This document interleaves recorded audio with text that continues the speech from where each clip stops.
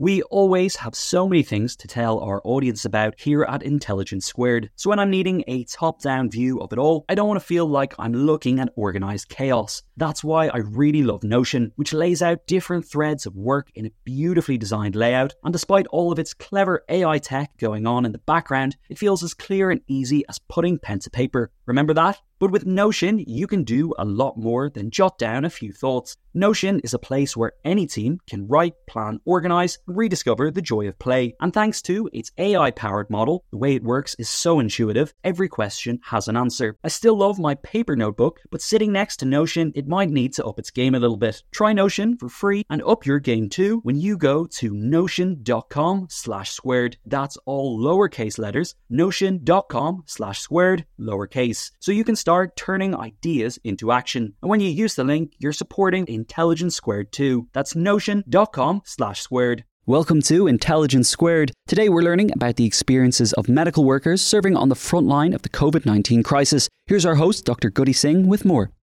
We're now around 2 years into the global coronavirus pandemic, with COVID-19 firmly a part of our daily lives. With each new variant of the virus and the subsequent medical discoveries that allow us to increase our understanding of the condition, we might cautiously hope that perhaps a return to some kind of normality is in sight for 2022.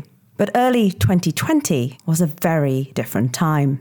Our guest today, Roopa Farooki, is a writer and medical doctor whose book, Everything is True, tells her story of working on the front lines in the National Health Service, or NHS, in the UK during the first 40 days of the crisis. Roopa, welcome to Intelligence Squared. Thank you so much for having me. Delighted to be here. Thank you so much for taking the time to speak to us today. And thank you also for writing this book. I believe that you speak for many health professionals when I say that what you have done is, I think, one of the most difficult tasks, which is to give words to the unspeakable. There is no doubt that the early weeks of the coronavirus pandemic were some of the most harrowing weeks, certainly in my career. And there are countless others like me who are grateful to people like you who have ensured that not only have you opened our eyes to the human story that the government and much of the mainstream media seem to gloss over with slick presentations and statistics, but you've also ensured that the horror of those weeks should not go forgotten or fade from our all too porous memories. So first of all, thank you, Roopa, for doing that. When I kind of wrote it, I don't think I was actually thinking of writing it for others, to be honest. It was such a personal account. I started it off really for myself, and it was only towards the end of the writing when I began to wonder whether it would be helpful and whether it was something that perhaps might be shared or even should be shared. And you're always very nervous when you're writing something that is a little bit like memoir, which is, such a personal story, and also very worried about centering yourself in what is actually quite obviously a national tragedy. There are so many other bigger issues than my personal story.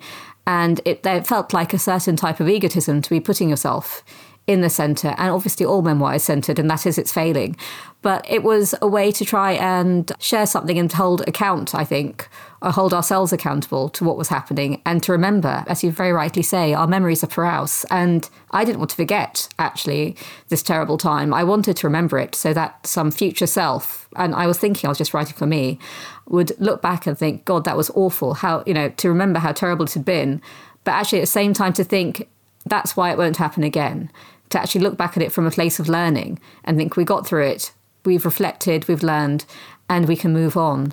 So I think that's why I thought it was perhaps worth sharing. But to be honest, I'm still kind of quite nervous about it sort of being out in the world, and for having, like I say, put myself in this, centred in this book as well, knowing that it is a book actually written really for colleagues and for patients and for all of those who kind of, like yourself, who were on this journey. So thank you for saying that it was useful, because that's actually all I really wanted it to be. It's 100% useful. And Roopa, you should know that it is a difficult tightrope that we travel as doctors, especially if we take any public role in society. But to be able to tread that line of being so intimately entwined with people's lives when they are sick, when they come to us as patients. And then on the other hand, wanting to present not their lives, but our experiences of life and death at the front line. It is a very difficult tightrope to walk. And I appreciate how thoughtful you have been in terms of the way that you've written this, of course, but also even in the way that you are going to be taking on the next few weeks of publicity and talking about the book. But I think there'll be a huge amount of support for what you have done and how you have told this story. Now, before we get into the nitty-gritty of the book, I wondered if you might indulge my own curiosity and allow me to get to know you a little bit better first. Obviously, you came to this pandemic as a fully formed person. So who is Roopa Farooki? And how did she come to write this book? Of course, if it doesn't sound too indulgent, I'll go through that. I was born in Lahore in Pakistan. My dad's from Pakistan. My mum's from Bangladesh. So there's a bit of political history between those two countries, which was, I think, problematic for my parents. So they made a decision to move abroad to Europe. They ended up in London, and the family myth goes that the reason they didn't go to Paris is that my dad had too many ex-girlfriends there, and my mother wasn't having it. So they ended up. They ended up. That's brilliant. My dad was quite peripatetic before he met my mum, and he'd studied in Switzerland and went all over Europe and so on. So they ended up in London.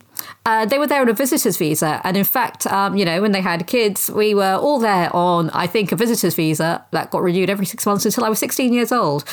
And became a British citizen finally. So that was kind of complex growing up. Part of, every time you sort of went abroad, I remember one time not being, let back into the country and thinking what would happen and thinking, oh, well, I get to go to school tomorrow. You don't really kind of take into account those sort of things when you're little. But, every few months I thought, oh, are we going back to Pakistan? And going back to a place I'd left when I was a baby was always quite strange for me. But until I was 16, that's sort of the way you just sort of had to think. So it was this kind of, even though I had quite a stable kind of schooling, there was this kind of, sense at the back of my head.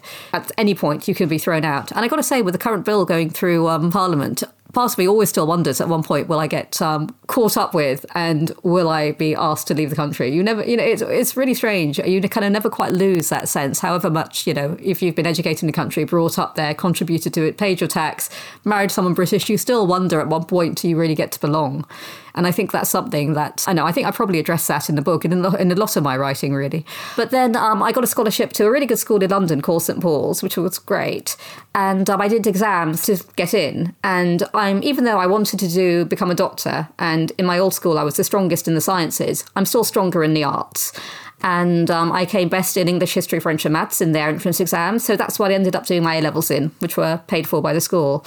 And with those A-levels, you can't really go and do medicine. So I went and did PP at Oxford. So even though I couldn't be a doctor then, I actually still tried to put kind of medicine into other things that I was doing. Then I went into advertising and I worked at Saatchi & Saatchi and at J. Walter Thompson as a worldwide account director. And the jobs, even though I did lots of accounts, like, posh things like Rolex, where you got to go to Wimbledon, and kind of quite big accounts like Andrex Puppies, where we did lots of endless shoots with adorable baby puppies. The things that really interested me were charitable accounts, which had some kind of medical interest. My favourite one actually was a campaign I did for the MS Society, which was about overcoming the lottery of care and making sure that people could actually get, the appropriate medication no matter where they were, which involved a lot of lobbying and campaigning in government. And later, when I left advertising to write my books and to become a lecturer at university, again, I was, in all my books, I actually thought was sort of trying to kind of undo some of my frustration about not being able to be a medic by writing about medical issues. So I wrote about fertility treatment, drawing on some of my own fertility treatment for my first book. I wrote about autism and bipolar disorder, drawing in, what I'd known from what I learnt and, people that I knew. I wrote about the changes in identity in the aging process. I wrote about even skin conditions like eczema. So I managed to get a lot of my medical interest into my books. I put a lot of biomedical work into it. And at a certain point, I thought, well, they've opened graduate entry to medicine. And I still find it amazing that you can actually have any degree and they'll let you sit the graduate entry exam in medicine. It doesn't actually have to be a science degree. In practice, it normally is. So the people who I was sitting the exam with were people who would have done maybe biomed or chemistry or physics or biology, or maybe they didn't get into medicine first time round, or maybe they changed their mind halfway through their degree and decided now they wanted to be doctors. So those are the people I was sitting the graduate entry to medicine exam with. And what I did was I delivered my sixth novel and just studied. I took some books out of the library and studied up to first year undergrad, biology, physics and chemistry, because I had no A-levels in any of sciences. And then I sat the exam with all the science grads, and I came in the top 3% in the country. And within about half an hour of my results coming out, I got my interviews for med school. So that was quite amazing. I was a bit late, actually, because I'd intended to go a few years before, but I thought there's no way I can go to med school with 4 children, age 5 and under. So I waited till my twins were 3, and then I started. So I was like quite a few years behind where I wanted to be when I finally got into medicine. But you know what? I just kind of thought, if it ever, and you know, a lot of people told me, you've already got a job, you've already got a career, you're already quite a well-known writer. And I was probably the most successful I'd ever been as a writer at the point when I applied for medical school. But I kind of thought, if you're ever going to do it, this thing that you always wanted to do it now. So that's what I did. And that's why I was like, you know, a grown-up studying A-level chemistry and physics and biology. What's really interesting to me is that you come to medicine as someone who's already lived multiple lives. And of course, you bring all of that to your work and certainly to your writing. And that's what I want to talk to you about now. Now, you write about a period in time that you refer to as La Cuarentena. And I wondered whether you could just explain, for clarity's sake, what period of time you're referring to in that. Because, of course, this podcast is listened to all over the world.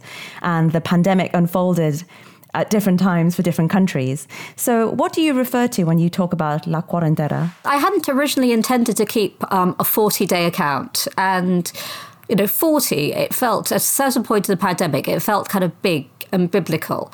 And the truth is that when we were going through all of this, Italy had actually already started. So, you know, the wittering and the complaints from government that they didn't really know what was going to happen and they couldn't have been better warned. In fact, it was already happening. It was already reflected in a mirror very, very close to us.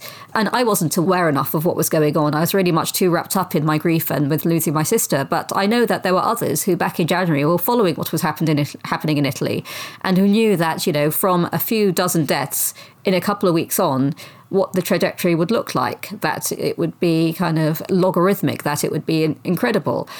And so the idea of the 40 days is just something that it just sort of touched me, really, especially when Italy passed their 40 days halfway through when I was writing. And I was thinking, this is what it's been like for them. I had a friend in Italy who was like, you know, going through everything that we were going through a couple of weeks beforehand, going through what was happening in the hospital, singing from the, you know, listening to the singing from the balconies. And so that's what I meant by the 40 days, the quarantine, because originally the original meaning of quarantine, 40 in French, is 40. And the original meaning is for 40 days of isolation to prevent the spread of contagious disease. It was originally used for keeping boats in harbour for 40 days.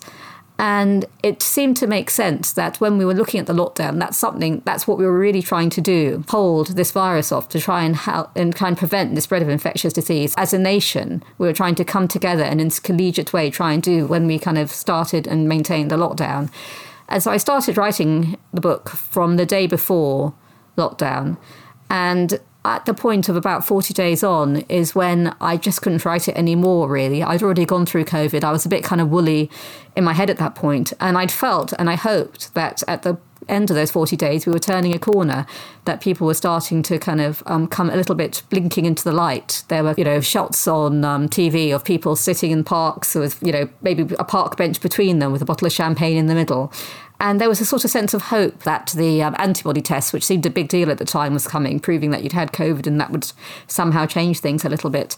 So that's how the quarantine, the 40 days, somehow kind of wrapped itself into my writing. And I remember, having worked through that period of time, the confusion and the chaos. And, you know, my background is that I'm a paediatric doctor, but, you know, we were being asked to help out on the adult hospital wards and asked to work outside of our competence areas, really. And I just wondered whether you could tell us a little bit about the kind of medicine and the kind of doctor that you are and what you were doing at the time, because I know from the book that you were called on to do some of the most kind of intimate procedures with patients at the time, weren't you? The ones that would put you most at risk of COVID. Yeah, I was a very junior doctor at the start. I'm now an internal medicine trainee. So I'm on call. I'm on the medical take in A&E and I rotate through different aspects of medicine. So at the moment, I'm on geriatrics and then I'll be back on the intensive care unit next time. And I actually started my foundation training in ITU. So that's how I could do the things like the arterial lines and the central lines and so on. So when I actually started, when I was in my foundation training, I was in medicine. I was in acute medicine. And I was due to rotate onto surgery, but obviously that never happened because of the pandemic. So I just stayed where I was. And so I was either on the acute medical wards or on the acute medical take in A&E. So I was either admitting people into the medical part of the hospital from A&E or looking after them once I got them onto the ward. That was pretty much all that I was doing. And then later on, actually, I did have a paediatrics rotation a bit after the journey of the book, but got redeployed into the COVID aerosol generating proceeding wards a few weeks into that. Much like you got, everyone got moved back onto COVID or medicine. And, that very much was the story of the time, right? It was redeployment, chaos, disorganization, or it felt like that, at least on the ground. And I think what you did really well with the book was to express your anger and frustration with how things were run, both in the NHS, in the National Health Service, and in the country as a whole. But there's not just anger that exists in this book. For me, of course, there's this underlying poignancy that comes from the grief that you have experienced just as this global pandemic was unfolding. Because you were obviously touched by your own personal tragedy, sadly, before this all began. I can only imagine how difficult it must have been to be a functioning human being, let alone a functioning doctor, in the aftermath of losing one's sister to breast cancer. But then also how much harder to have to deal with everything else that one has to deal with as a mother, as a wife, as all the different roles that we have to take. And I wonder how much that has actually helped or sharpened your analysis of this situation in a way, having felt the acuity of terrible grief and loss yourself so close to when the pandemic was unfolding. Do you think that helped you to become a better doctor during that time? I don't know about better, but I guess it made me more dedicated, certainly. And in a strange way, for anyone who, when you lose someone, when it's so hard to carry on.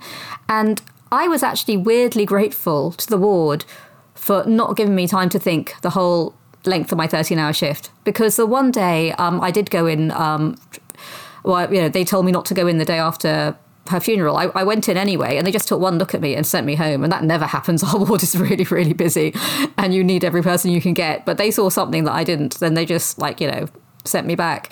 And I was useless that day. I was just came home and I just puddled into my boots. I was just frankly a bag of organs on the floor. I did nothing useful. I wasn't helpful to myself, to my children, and I obviously wasn't even helping my colleagues on the ward. And the next day I pulled myself together and went back in. And maybe it was just a way of pushing the grief away, but actually working and helping and looking after other people actually made sense to me. It was something that I could do. And it helped me get over, I think, the early stages of grief where actually you don't want to do anything. So it definitely made me more dedicated as a doctor. Every spare moment was given to care. I remember taking 10 minutes to eat a sandwich at my rolling laptop while looking up patient investigations felt like quite luxurious. That I was somehow getting away with it by just even doing that. So I think that was helpful. In terms of the emotional impact, I started writing the book a few weeks in when I was trying to unravel what it was that I was feeling with all this grief and anger about the loss of my sister, about the incredible unfairness to lose someone, so young, so healthy, with absolutely, with so much to live for. And just by this incredible unlucky circumstance, it just happened to be her that got picked out. And I was trying to make sense of this, which is when I started the writing. And at the point of writing about my own grief, and, I guess that's what comes across as the prologue in the book, the COVID pandemic unleashed itself around us. It was like a flood. So I was there just grappling with my own tears, and then it was everybody else's. And my loss was just one loss threaded into this whole tapestry of what everyone else was feeling. Because first it was the fear, and then it was the pain, and then it was losing people, and then we just kept losing people. And so my personal tragedy was somehow diluted in this sea of other people, of everyone else's tears. And in a way that helped, because it wasn't about me, it was about all of us. And what I felt was being felt by everyone. And when someone was losing someone, I remember one lady on the ward who was diagnosed and she was going to die shortly, and she was more worried about her children. And I could empathise. My sister lost her children, was going to lose her children because she was going to pass away. And the thing that worried her most when she was towards her last days was, and this is before we really paid attention to what was happening with the pandemic, was that her children might actually plough their exams, that they might not get great grades because they were worried about her. That was her biggest fear, that someone might lose out on a university place or, do badly in A-levels or not do well in their first year of exams. And instead, her daughter didn't even make it back to Cambridge after she passed away. She was away for she'd spent the whole of the first term at her mother's bedside. And then after Kieran passed away, she was only, I think, back for a week or so before everyone had to come back. So, we couldn't have imagined quite, what would happen and how, our personal tragedy would be so kind of subsumed into something nationally. But at least when someone lost someone, I could say, honestly, I felt that too. And when someone said, I'm worried about the people I'm leaving behind, I could say, I've been left behind and, it's okay. They'll get by. Because day after day, you just kind of put one foot in front of the other and you get by. It's not that life must go on, it's just that it does. No, you're absolutely right.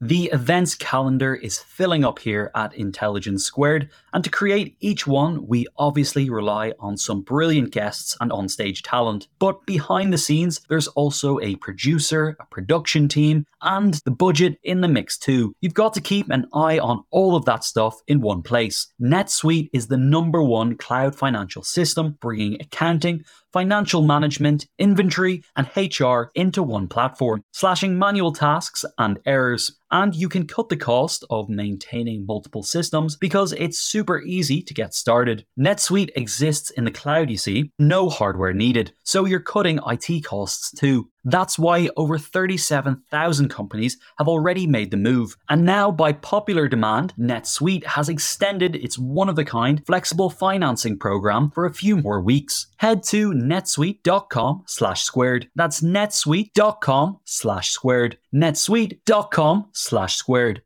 Sponsoring the show for this episode is Marquee TV. Marquee TV is a streaming service with a difference. It's bringing you the top tier of performing arts straight into your living room or onto your device. So think dance, theatre, music, anything you might find in the West End, Broadway, or maybe a cool little experimental space too, but saving you the cost of a few tickets as well. I've got happily a bit lost in their vast library of performances, exclusive interviews, and behind-the-scenes content. Choreographer Jonathan Watkins' interpretation of George Orwell's classic 1984 was pretty cool, and I love the dance piece Sutra, inspired by the skills of Buddhist Shaolin monks. And we've got a special treat for our listeners. Marquee TV offers 3 months of access for just 99 cents. That's right, 3 months for only 99 cents with the code SQUARED. Simply visit marquee.tv and use the promo code SQUARED to dive into the world of arts like never before. Bring the arts home with Marquee TV. I think what's interesting is that there's a line in your book which really stuck with me, which is, death is all around, it's everywhere, and the air is constantly crackling with the expired electricity of it. And that's very much what it felt like. It very much felt like death was everywhere at the time, which you would think as the doctors we're used to that. But actually, I don't think that the medical profession and healthcare systems in general deal with death very well. And I'm sure you may well have read Atul Gawande's book, Being Mortal. But he questions also, healthcare systems' ability to deal with death properly. And, we don't deal with it well as a culture. And I wonder what, in your opinion, COVID has taught us about our culture's attitude to death. It's difficult for me because, I have a lot of respect for my palliative colleagues and the palliative nurses and everything they do in my own trust. My own experience, though, not as a clinician, but as a patient relative, it was really, really hard. And I guess it is hard when it's personal. But during my sister's last few weeks, it felt like every question we asked and every concern we had was kind of all the response we got was that same sort of slightly head-turned sympathy kind of look and the same kind of 4 medications that were being offered, So it was anticipatory medication and that head cocked to the side. I'm so sorry, but there's nothing you can do about it. And I know it's hard day by day, and that was before the pandemic. But it is difficult to deal with death. And, for people who choose to go into the branch of medicine where they have to kind of manage it day by day, I'm sure it's really hard. I think all of us, we are not really trained in how to lose someone. We're trained so well in how to keep them with us. And it's something I think maybe I've been getting better at. I think I always tell my patients that, when we're getting towards the end now, that we're going to hope for the best. Hope is important. Hope is important for the patient, for the family, but we should also plan for the worst. And that's important too, to have things in place and have things in order.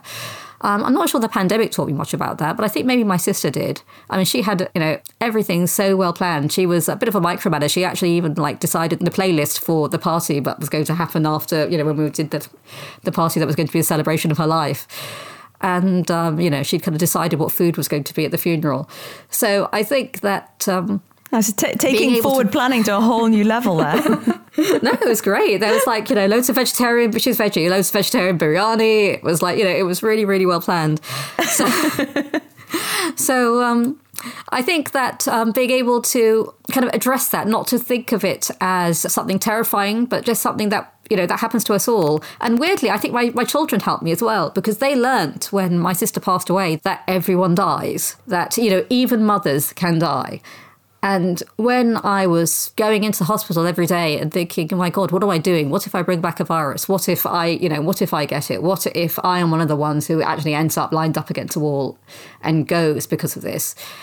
Then I actually thought, they'll be all right, because they've already learned that lesson. They know that, mothers can die. They've seen it with my sister. One day they'll see it with me. And that's okay. We kind of learned that, yes, we will all grow old, because the alternative would be, we know what the alternative is. And we will all die. And it's quite funny, because they actually said, yeah, of course everyone has to die. The alternative would be horrible. It'd be like a zombie apocalypse walking around. So I kind of, I know it's kind of a dark way of looking at it, but we kind of understood that. And, the reason that it's important to talk about death and to remember the isolation that many people felt at the time of the height of the pandemic with regard to not being able to mourn for their loved ones. And this is an important time for us to remember that, given what's happening currently in the news. So we know that the Prime Minister of the United Kingdom has been forced to apologise for having broken lockdown rules himself during the lockdown.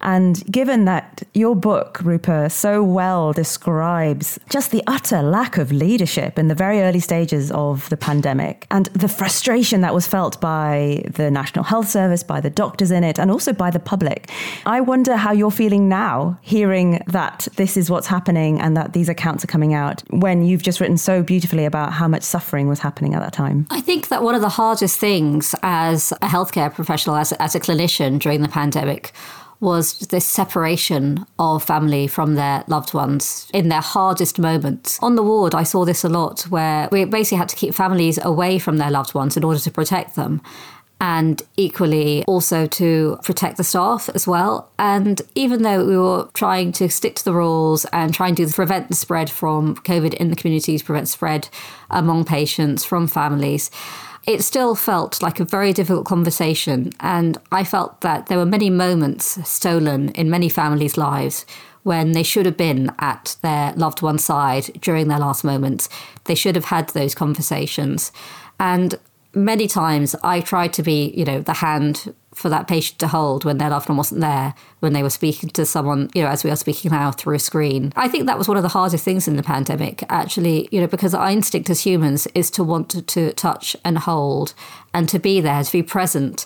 And the fact that we were actually asking people to be absent as their way of protecting their loved one, it's not intuitive at all. And emotionally, it was very difficult to kind of explain that, and even for ourselves to I guess, police it. And then when you realise these sacrifices that everyone made to try and keep their loved ones safe, to try and keep the staff safe in hospitals, to try and keep the patients safe, by staying away, by following the rules. And then we find out that actually leadership, that government leadership who are actually making the rules, while we were telling someone that they couldn't come in and hold their mother's hand, they were actually having gin and tonic and parties in the basement. They were not leading by example and actually contributing to the spread of virus. It's just shocking. I think it's actually really, really, there aren't words for it. When I saw this current news cycle and the reports that kept spiralling, downwards, that there were kind of more and more parties and less respect.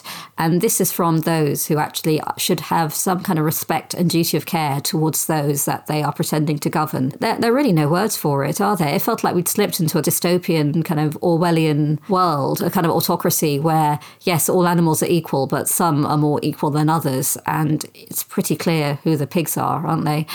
So it's not really something I dealt with in the book, but I think my kind of anger towards the leadership, towards those who are purporting to actually be guiding us in this situation, and their lack of diligence and their lack of care and lack of duty towards those of us who were actually at the kind of the hard end of it, providing patient care, providing, that hand-on-hand care, actually looking after the people who, when there was no one else there to. I think it just shows just an incredible lack of respect. And it's kind of quite sad for me, a couple of years on, having written this book, to actually kind of find out that's what was going on. It's what we suspected, but for it to have been so blatant, I think it's upsetting for everyone. And what's really interesting from my perspective is how that lack of respect that you refer to is all the more enraging and infuriating when you think back that in spring 2020, while you and I and hundreds of thousands of other health and social care workers were struggling to provide the best quality of care that we could in an underfunded NHS that was unable to provide us with adequate PPE, all while that was happening, the same powers that be were paying £2 billion of taxpayers' money to private hospitals to help provide care in the NHS, and yet they only helped take care of 0.1% of COVID patients. And all while that was happening, we had that whole phenomenon of clapping for carers and being told that, we're NHS heroes. And again, I suppose my question is about how the government were able to take advantage of the public perception of health workers and doctors in particular, which is something that you actually talk about in your book. And I wonder what you feel about that. How should the public look at doctors and other healthcare workers? Because there is this horrible, I feel, exaggerated valorization of us as heroes or angels on the one hand, but at the same time, we don't have the adequate care and respect from our government to actually take care of us, even though we're so valued by the public on the surface of things. I think at a certain point, it felt like the leadership and the government were only interested in the NHS and the medical profession as far as they could use it to further their own political ground, to actually gain political advantage. And it started way back, even before Brexit, when they were painting on the side of a bus that they were going to actually use Brexit to actually give money to the NHS. It's become a kind of political plaything, and they only seem to be interested in it as far as it can further their own popularity. But when it comes to actually practicing what is preached, then, we actually didn't have what we needed on the ground. When you saw the PPE that was being used abroad and that was being used in China, that actually fully covered, feet and fully covered hair and so on to prevent virus from being soaked in. And actually, what we had available, what was considered appropriate PPE in the UK was just a simple mask, a pair of gloves and a plastic pinny, because that's all that was available.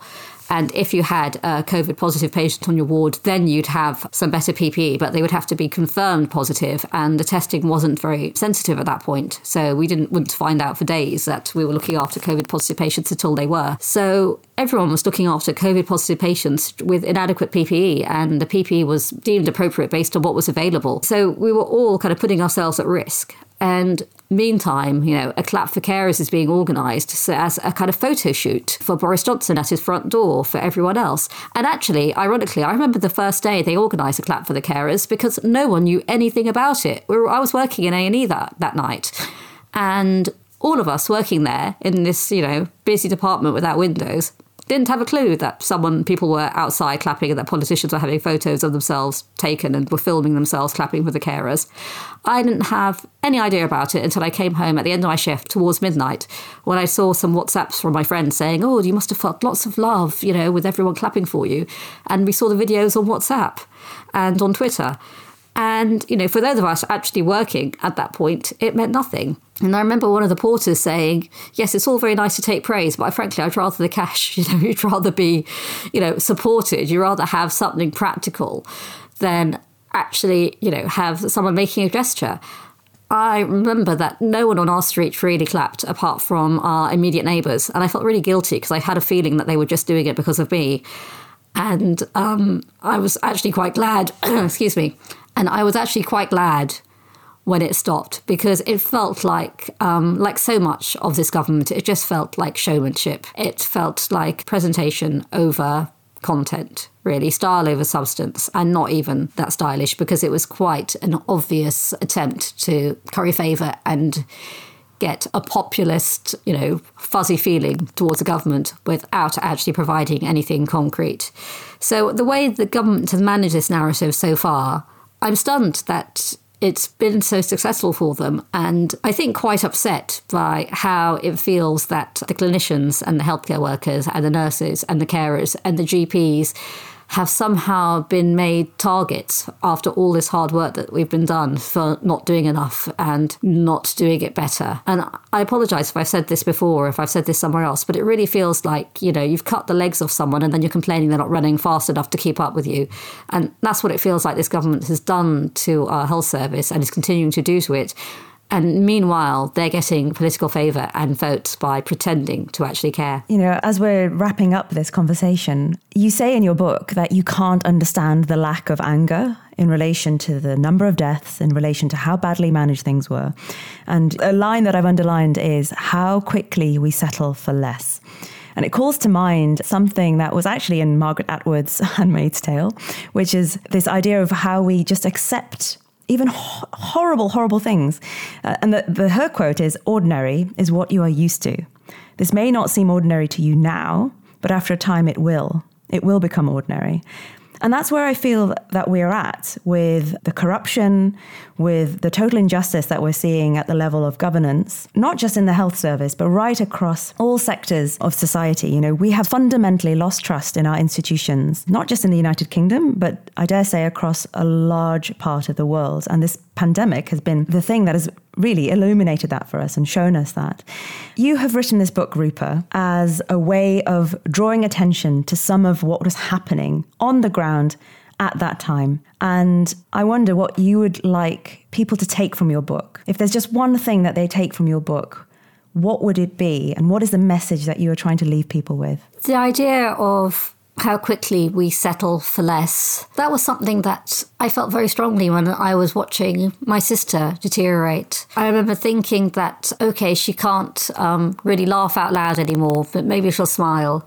And we can't have a long conversation anymore, but maybe, she'll just sort of, have a chat or say good morning. She can't really share her favourite cakes with us anymore, but maybe she'll just sort of look at them or smell them or, nibble the corner. And all the things that you used to do together, laugh and have conversations and share your favourite gatto and that sort of thing became diminished. So it became just hoping for that sleepy smile, hoping for that word of acknowledgement, hoping for a kind of a look of pleasure that you've brought, something that she used to like to eat.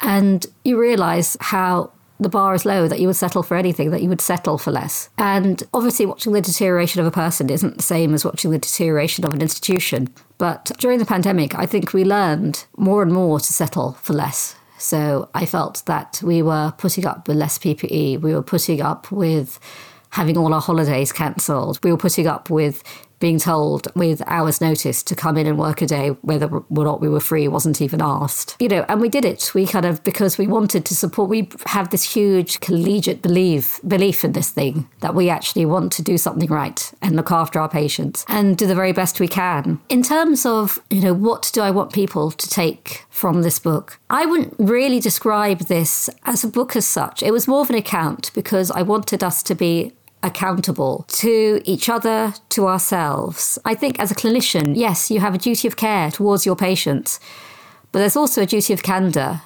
You owe them the truth, and I believe that very strongly. I always tell my patients what is happening with them. I even have that difficult discussion if I think that they've now in a fight that they can't win.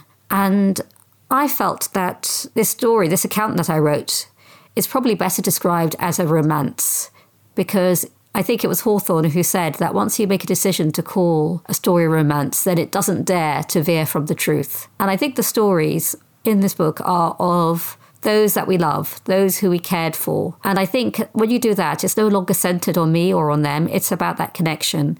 So what I really want people to take from this account that I've written, from this romance between the carers and those who are cared for, is that that connection is important, despite all our flaws and our fragility and our failing, that we are, I guess, redeemed by how we are connected to each other and what we owe to each other. And I know I've said this many times in this book, and I've probably said it many times in this discussion, but what we owe to each other really, as those who love, as those who care, is the truth. Well, thank you so much, Roopa, for such a fascinating conversation and also for your truly beautiful book. Roopa Farooki's book, Everything is True, is out now from Bloomsbury. You've been listening to Intelligence Squared, and I've been Guddi Singh. Thank you for listening.